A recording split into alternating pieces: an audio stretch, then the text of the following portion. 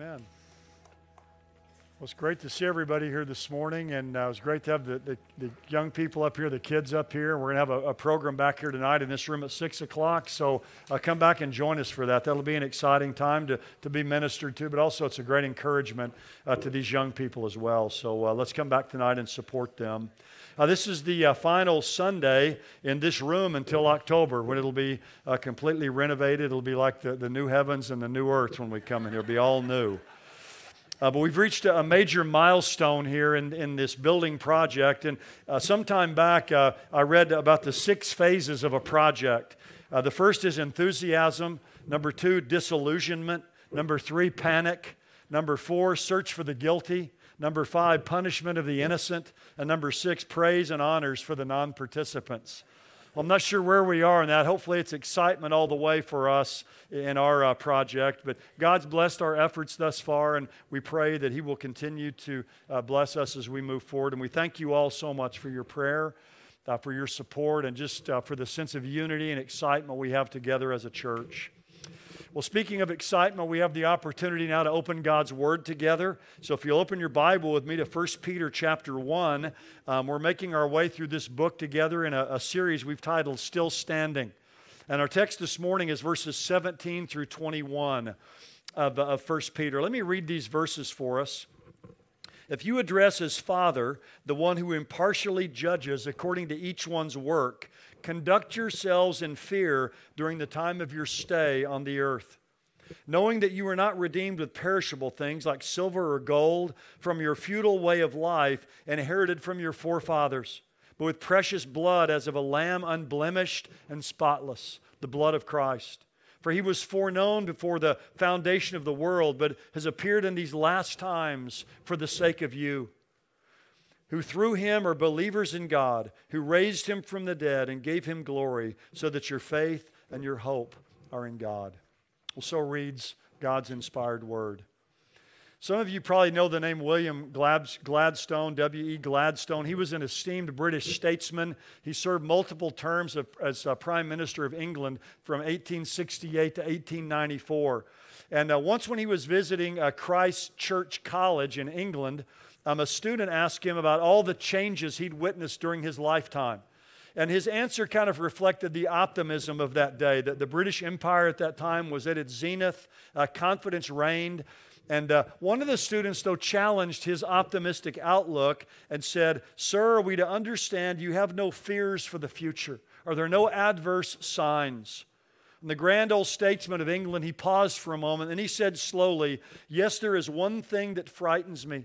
The fear of God seems to be dying out in the minds of men." Gladstone's one fear was that the fear of God seemed to be dying out in the minds of men. And that's a healthy fear, I think, that we should always have. That the fear of God is dying out in the minds of men and the hearts of men. And we see that happening in our culture today. But I think the greatest fear that each of us should have is that the fear of God might die out in our own hearts and in our own minds. We don't want the fear of God to die out in our lives because you and I were created to fear God. That's our purpose for being. Without the fear of God, we're nothing. That's the purpose for our existence. We were made by God and for God to fear God. You could really say that the fear of God in many ways is the master key to all of life. There's nothing more important in all of life than for you and for me to live our lives each day in the fear of God. This idea of fearing God or the fear of the Lord is found 150 times, over 150 times in the Bible. A lot of these are familiar to you, but let me just read a few. Proverbs 1:7, the fear of the Lord is the beginning of knowledge. People can know a lot of things, but really until our mind is submitted to God, really, we don't really know or understand anything. Everything has to be seen through the grid of the fear of God. Proverbs 9:10, the fear of the Lord is the beginning of wisdom. Proverbs 14:26, this is a great verse for all parents and grandparents here today. He who fears the Lord has a secure fortress, and for his children it will be a refuge. If you want to give your children a fortress and a refuge in life, fear God. It's the greatest thing my parents ever did for me in all of my life, is my parents gave me a legacy of fearing God. And because of that, they created a fortress and a refuge for me in my life and for my brother and my sister.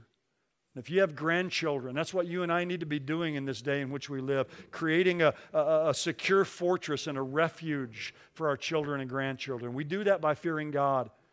That passage goes on and says, the fear of the Lord is a fountain of life. Proverbs 19:23, the fear of the Lord leads to life, and he who has it rests satisfied. Proverbs 22:4, humility and fear of the Lord will bring wealth and honor and life. And finally, Psalm 31:19, I love this. How abundant are the good things that you've stored up for those who fear you. Someone has said this is like God has a trust fund for all of his children who fear him. And out of that trust fund, God dishes out, if you will, and stores up his goodness for us that he pours out in our lives. Look, the fear of God, there's nothing more important than the fear of God in your life and in my life. And that's the focus of our passage here this morning. Now, you all remember the context if you've been with us. The first 12 verses of 1 Peter chapter 1 are all about our salvation. Peter lays the foundation of the bedrock of what God has done for us in Jesus Christ. Then in verse 13, he comes to the word therefore. And he's going to give now the practical implications or practical outworking of that salvation in our lives. And we saw two main things last week. We're to hope in the Lord and the grace that's going to be brought to us when Christ comes. And also we're to be holy. Those are the first two commands that are there. But in verse 17 through 21, that passage I read a few moments ago is one long sentence, and it has one main verb. And that main verb is to live or conduct yourself in fear. That's the main imperative or command. Conduct yourself, live your life in the fear of God. All the things around that imperative are telling us how we do that, or I guess more importantly, why you and I are to fear God. So the one command is to fear God. The rest of this passage is going to tell us why we should do that. So I've got two simple points this morning, the requirement to fear God, and then the reasons that Peter gives us why we should live our life in the fear of God. The requirement here is very simple, and that is it's a command, live your life in the fear of God. Now the word fear here is the Greek word phobos. We get our word phobia from that. And we hear about a lot of phobias nowadays. I got online, and the top phobias are fear of heights, fear of reptiles. That's kind of interesting. Another one is fear of public speaking. That's called glossophobia. Fear of deep lakes and oceans, a fear of tight places. And 7% of the people in America are afraid of clowns. They have a phobia about clowns. I don't get that, but anyway, a lot of people don't like clowns. Now, this time of year, I will confess, I am a germaphobe this time of year. I don't want to get sick, so I'm washing my hands all the time. But the Bible tells us, though, we're to have theophobia. That is, we're to have a fear of God. And it's a command here. You and I are commanded to fear God. Now, the fear of God is not a cringing, cowering fear, because God is our Father. The fear of God is an awesome, astonished devotion of God. It's an awesome, awestruck, astonished devotion to God. To fear God is to be conscious of God's all-pervasive presence in our lives and our moment-by-moment dependence on Him for light and for life. It's being conscious of the all-pervasive presence of God in my life, moment by moment. Fearing God is an attitude of worshipful submission to God. It's a reverential awe for Him. It's to be struck by the sheer glory of His being. In other words, to fear God means to have a God-centered life. To take God seriously, not superficially or shallowly. Because we believe that God stands alone. In fact, what is the verse right before verse 17? In verse 16, what does it say? You shall be holy, for I am holy. And we saw last time that God's holiness, first and foremost, means God is transcendently holy. God is other. God is separate. He's distinct. He's in a class by Himself. He dwells in unapproachable light. And because of that, we're to fear Him. In fact, it's interesting. Back in Genesis 31, twice, God is called the fear. That's simply the name for God. He's simply called the fear. Now think about this for a moment. God is free to do with you and with me as He pleases. All our successes, all of our sufferings are under His control. You and I live and we move in the fear of God.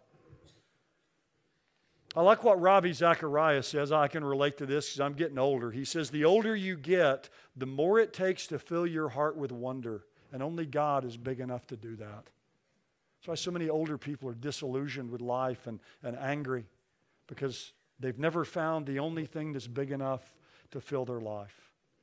And the only thing that's big enough to fill our lives is our great God and bowing in fear to Him. So Peter's commandment here is very simple. The requirement that he's calling upon us to fulfill is to fear God, to live our lives in awesome, awestruck devotion to God, to live our lives conscious of His all-pervasive presence in our lives and live in a moment-moment dependence upon Him. Now, the rest of these verses, everything else in verses 17 to 21, we move from the imperative to what I call the incentives. Why should you and I fear God? Now, there's a lot of reasons, but he gives two main reasons or motivations for you and for me to fear God. The first one is the prospect of our judgment. This one looks to the future. Notice he begins, he says, if you address as Father, the one who impartially judges.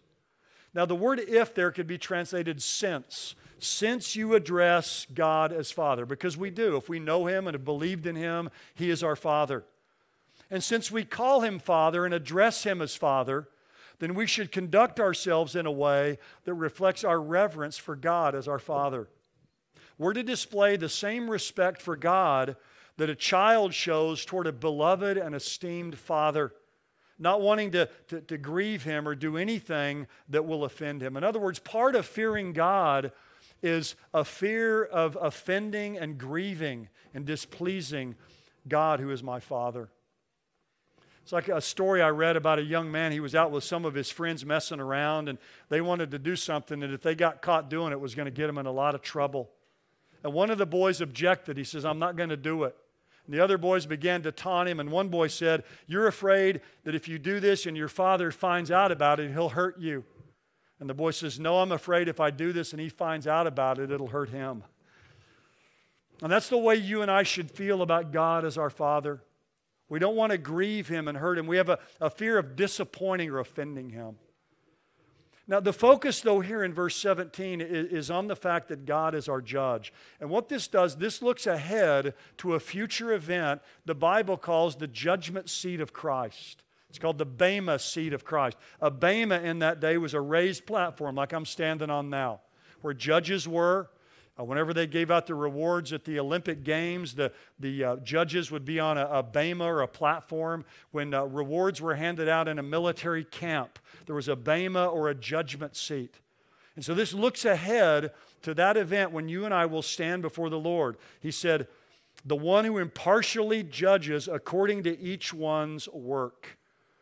Every one of us as believers in Jesus Christ will someday stand individually before the Lord Jesus to have our life as a believer evaluated and reviewed. Like someone said years ago, every one of us is going to have to sing solo before God. We had the choir up here earlier, these young people. You get in the choir, you can sound okay if you blend in with everybody, right? We're going to have to sing solo before God. Romans 14:12 says, each one of us will give an account of himself to God. And you'll notice in our verse here, God impartially judges according to each one's work. You and I will stand before the judgment seat. Now, we won't stand there to determine whether we get into heaven or not. We'll already be in heaven. So the judgment seat, the judgment there is not to determine if you get into heaven. That was already determined here on earth when you trusted in Jesus Christ. So at the judgment seat of Christ, when we stand before the Lord, it's not our beliefs that will be tested, but it's our behavior. The destination for eternity won't be tested. It's our works as a believer. So it's our belief that determines where we will spend eternity, but it's our behavior that's going to determine how we will spend eternity, what rewards we will have, and honors and privileges. So at the judgment seat, it's not going to be our sins that are under review, but our service for the Lord. I always want to make this clear between our salvation and our rewards. Salvation is based on Christ's work for us. Rewards are based on our works for Him after we become a believer. Salvation comes by belief, rewards by behavior. When I was at Dallas Seminary, I heard that years earlier in the registrar's office, there was a sign that hung there that said, "Salvation is by grace, graduation is by works." And I like that. That's a good reminder for students, right? Salvation's by grace, but graduation is by works. There's a lot of places in the New Testament that talk about this judgment we'll stand before someday. Several of them, though, are back in Corinthians. Back in 1 Corinthians 3, you remember that Paul compares the church there, and then I think by application, the life of a believer to a building. And he says the foundation is Jesus Christ. But then each one of us decide how we're going to build upon that foundation. And he said you can use gold, silver, and precious stones, or wood and hay and straw. In other words, you can choose that which will last, or you can choose that which will go up in flames. And he says in 1 Corinthians 3:14 or 3:13, each man's work will become evident, for the day will show it, because it's to be revealed with fire, and the fire will test the quality of each man's work. If any man's work which he's built on it remains, he'll receive a reward. If any man's work is burned up, he will suffer loss, but he himself will be saved. In other words, you're not going to lose your salvation, but you'll be saved, yet so as through fire. One man said that some believers there at the judgment seat are going to smell like they were bought at a fire sale. I mean, a lot's going to be going up in smoke there at the judgment seat of Christ. Look on down at chapter 4 and verse 5 of 1 Corinthians. Therefore, do not go on passing judgment before the time, but wait until the Lord comes, who will both bring to light the things hidden in the darkness and disclose the motives of men's hearts. And then each man's praise will come to him from God. God is going to bring to light the things hidden in the darkness, and He's going to disclose the motives of our hearts. It's not only what we did, but why we did it. You and I are choosing every day whether we want to build our life with gold and silver and precious stones, or with wood, hay, and straw. Finally, one other verse, 2 Corinthians chapter 5 and verse 10. 2 Corinthians 5:10, notice how emphatic this is. For we must all, it's not optional, you must, and it's every believer, we must all appear. And that word appear doesn't just mean show up, it means to be made manifest. We must all be made manifest before the judgment seat, or the Bema seat of Christ, so that each one may be recompensed for his deeds in the body according to what he's done, whether good or bad. Now, the bad here is not our sins, because I don't think they'll be brought up at the judgment seat. But it's the things that we've done for the Lord as a believer, whether they're worth reward or whether they're worthless. Now, notice verse 11. He said, you're going to have to stand before the Lord at the judgment seat. Look at verse 11. Therefore, knowing the fear of the Lord, we persuade men.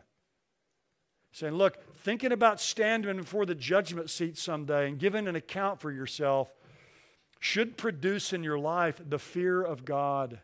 It's tied together here again in these verses, just as it is over in 1 Peter. Look, God knows what you do, and He knows what I do, and He knows why we do it, and His evaluation will be based on a true estimation of our actions, on our attitudes, and we can fool other people, but we cannot fool God. And Peter is saying here, the thought someday of standing before the Lord for my life to be evaluated and reviewed should sober me up to live every day in the fear of God. Erwin Lutzer has a really good book on the judgment seat of Christ, and he says this is good. He says, imagine staring into the face of Christ, just the two of you one-on-one. Your entire life is present before you. In a flash, you see what He sees. No hiding. No opportunity to put a better spin on what you did. no attorney to represent you. The look in his eyes says it all. Like it or not, that is precisely where you and I will be someday. And he says here that he's going to judge us impartially. Did you notice that back in our passage in 1 Peter? He's going to judge us impartially. He's going to do it without showing favoritism. God is a fair and impartial judge. The Bible says God is impartial. There's no partiality with him. So at the judgment seat, the rich, the wealthy, the beautiful, people who are talented and gifted are not going to get a better deal than those without those things. You can't purchase these rewards. God is fair and God's impartial. By the way, did you know the one group that's going to get judged more severely than everybody else? There's one group that's singled out in Scripture. It's those who teach the Bible. James 3:1, let not many of you become teachers, knowing as such you will incur a stricter judgment. And I can tell you honestly, I'm gripped by that reality every week. To stand up before people and to say, this is what God says, and to ask yourself whether you're living that out in your own life is a sobering responsibility. I heard someone say years ago, if you're at the judgment seat of Christ and you see a line over there with a bunch of preachers in it, go get in the other line. It'll go quicker. Because it's gonna be a stricter judgment. One group of people will be judged more strictly, those who hold forth the word of life. But God's going to review our lives.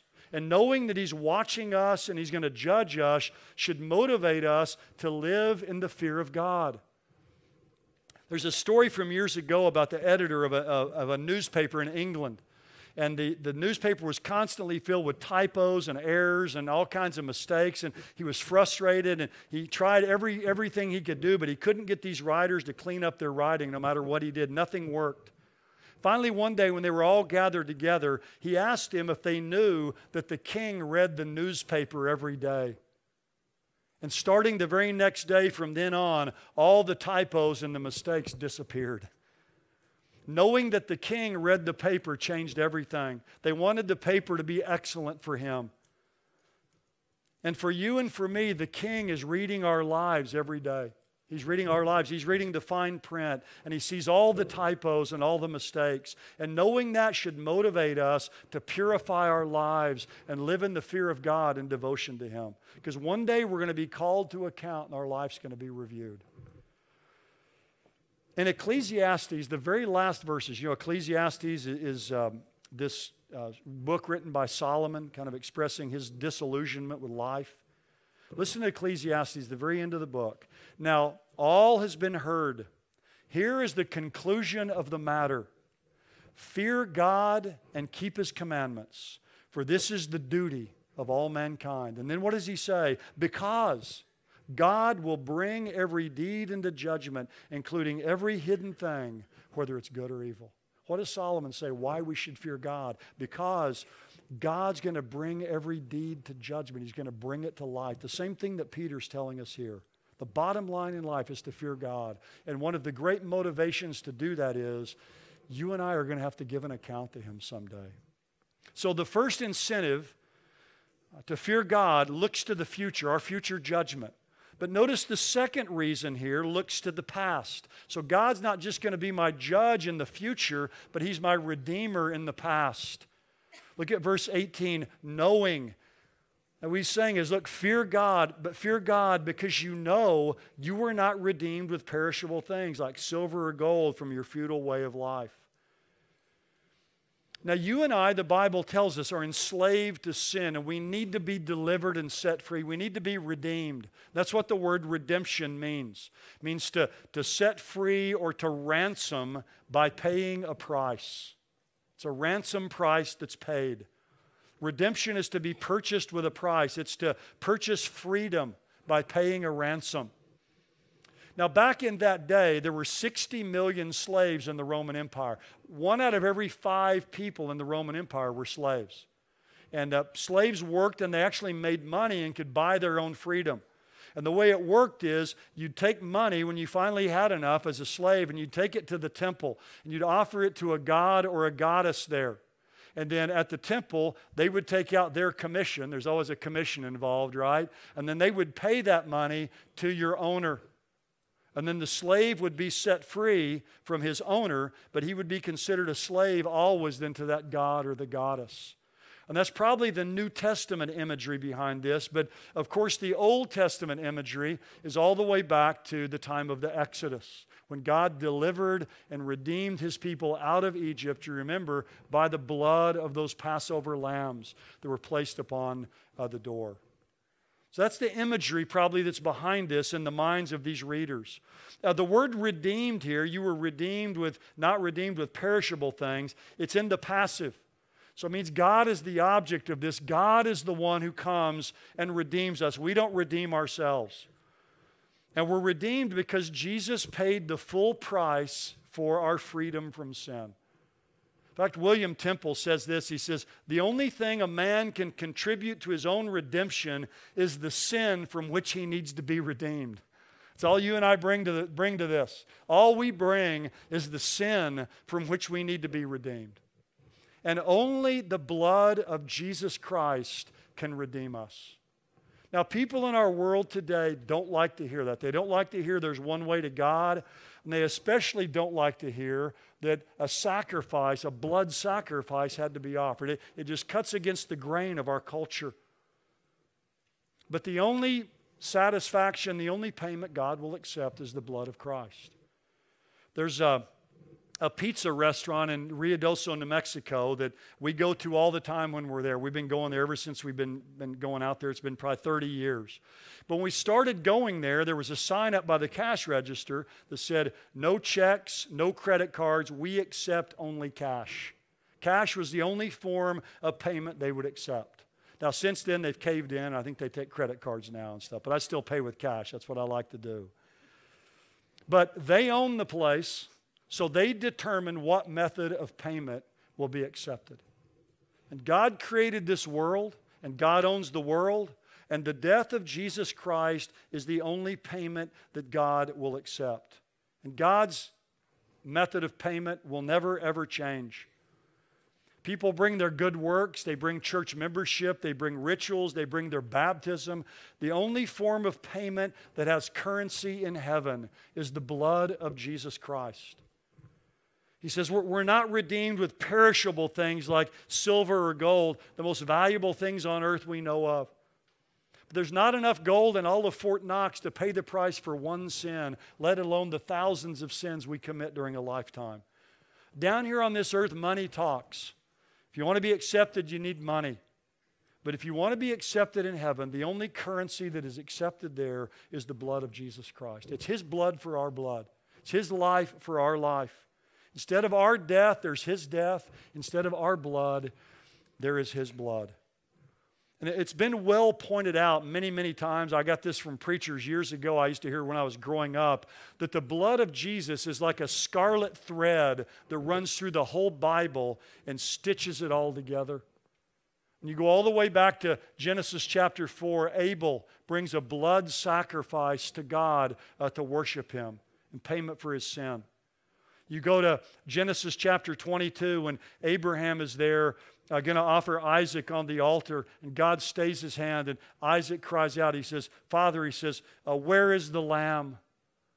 In Exodus chapter 12, when God redeemed the Jewish people out of Egypt, they took a lamb for each family, and they slew the lamb and put the blood on the lintel and the doorpost. When the angel of death came over that night, he says, whenever I see the blood, I will pass over you. Their sins had been covered by an innocent substitute. Leviticus 17:11 says, life is in the blood. Without the shedding of blood, there's no remission. And you go all the way to the end of the Bible, and this is a scene that I think you and I will participate in, Revelation 5, where the host in heaven is crying out, worthy is the Lamb. And why is He worthy? Because He purchased us from every people and tribe and tongue and nation. The scarlet thread that runs through the whole Bible. In fact, someone said you can summarize the whole Bible in these three phrases. Genesis chapter 22, Isaac said, Father, where is the Lamb? John chapter 1, John the Baptist says, behold the Lamb of God. And in Revelation chapter 5, it's worthy is the Lamb. It's this scarlet thread that runs all the way through the Bible. And it says here that Christ's blood is precious blood. Now, the word precious here is not used in the sense that we would use it, like you look at a little baby and you say, oh, isn't she so precious? It means costly. It means valuable. And the blood of Christ is precious because the blood of Christ is the gospel. That's the good news. There is no hope in a bloodless gospel. And the blood of Jesus Christ is precious because He is precious. His blood is intrinsically precious because of who He is. His blood is precious because of whose life it was sustaining. That blood was sustaining the life of the God-man, the Lord Jesus Christ. And it says here that He's a lamb unblemished. And again, this looks back to Exodus chapter 12 when they were take an unblemished lamb, or a lamb without blemish to offer. Jesus is a perfect sacrifice. His blood is unrivaled, it's unequaled, it's incomparable. He's the sinless, spotless Son of God. And unlike us, His blood is innocent blood. And His blood was paid for our freedom. Years ago, I think it was back in 2005 in USA Today, there was kind of a funny story in there about the Republican Party mistakenly invited an Ohio prisoner to a $2,500 a plate fundraising dinner in Washington with President George Bush. It was sent out by Dick Cheney's office to the Belmont Correctional Institution in Ohio. And the guy that received it was a man named, his last name was Kirkpatrick, and he was sentenced to about 3 years in prison for drug possession and escape. And he's a 35-year-old guy at the time, and he responded by saying, I'm going to tell him that I'd be happy to attend, but he's going to have to pull some strings for me to get there. And I like that story because here's a man who's captive, and he knows the only way that he's going to get out is somebody's going to have to pull some strings for him. And that's what God came and did for us in the person of Jesus Christ. He came and made a sacrifice so we could be set free. And Peter is saying here that you and I must fear God because we've been ransomed at an infinite cost. We must fear living as if that ransom was not precious. He says you've been redeemed from your futile way of life. It means empty and worthless and meaningless. That the blood of Christ ransoms us from a meaningless life. So we don't want to live our new life as if that ransom was anything less than glorious and precious and priceless. Because of sin and God's judgment of sin, this world we live in has been subjected to futility. And so this world will never, ever be what you want it to be. It'll never be what I want it to be. And it'll never give you what you long for most. Only Christ and His redemption can deliver to you and deliver to me what we most long for. And that is a relationship with God who we can reverence and stand in awe of. And again, read the book of Ecclesiastes. Life down under this sun without fearing God is meaningless. Something is missing. And we find out what life is all about. Life suddenly takes on a spark and a purpose that's beyond our ability to grasp before. Look, if you're a young person here today, the most important thing for you to get cemented in your mind at this point in life is to fear God. Live your life conscious of His all-pervasive influence in your life with a moment-by-moment dependence upon Him for life. That's what life's all about. It's about fearing God. Billy Graham said, man was not made for emptiness. We have a hole inside of us only God can fill. We were made by God for God. And God wants to redeem us from an empty life. The rest of these verses 20 and 21, basically give us more reasons why the death of Christ and His blood is so precious. One of the reasons is that Christ was eternally foreknown. Notice He was foreknown before the foundation of the world. The word foreknown literally means to be foreloved. Christ was foreloved by God the Father before the foundation of the world, which, by the way, implies His preexistence. And it tells us that our salvation, our redemption was not an accident or an afterthought with God. God already had the remedy planned out before Adam and Eve ever sinned in the garden. It was formed in the eternal counsels of God. So He was eternally foreknown. He was manifested in human form. He became a man. He appeared in these last times. became a man. He was incarnate. He shed his blood. Verse 21 tells us he was raised from the dead and that God gave him glory. His sacrifice is precious. Jesus was eternally foreknown, manifested in human flesh, shed his blood, was resurrected from the dead. He's ascended to glory. And our response, you'll notice in these verses, is to trust and to hope in him. Notice verse 21 says, who through him are believers in God. It's through Jesus Christ. He's the door to God. My favorite words, though, in all this passage are at the end of verse 20. And it says this, but he has appeared in these last times for you. He appeared. Jesus came and he died and he was raised again. And it says he did all of this for you. And he did it for me. When you and I look back at the awesome price that he paid for us, we should fear God. Psalm 130 verse 4 says this, because you have forgiven me, therefore I fear you. We fear God. We're in devotion and awestruck wonder of who God is because he's forgiven us. But here's the most important thing here this morning. You have to accept it to be forgiven and redeemed. It won't do you any good unless you take it. There's an old story. It's been around for a long time. It comes from the time of Andrew Jackson. In 1829, a man named George Wilson in Pennsylvania was sentenced to be hanged by a U.S. court for robbing a U.S. mail, and he threatened several people when he was doing it, so he was sentenced to death. But Andrew Jackson, President Jackson, pardoned him, but George Wilson refused the pardon. And he said that it wasn't any good unless he accepted it.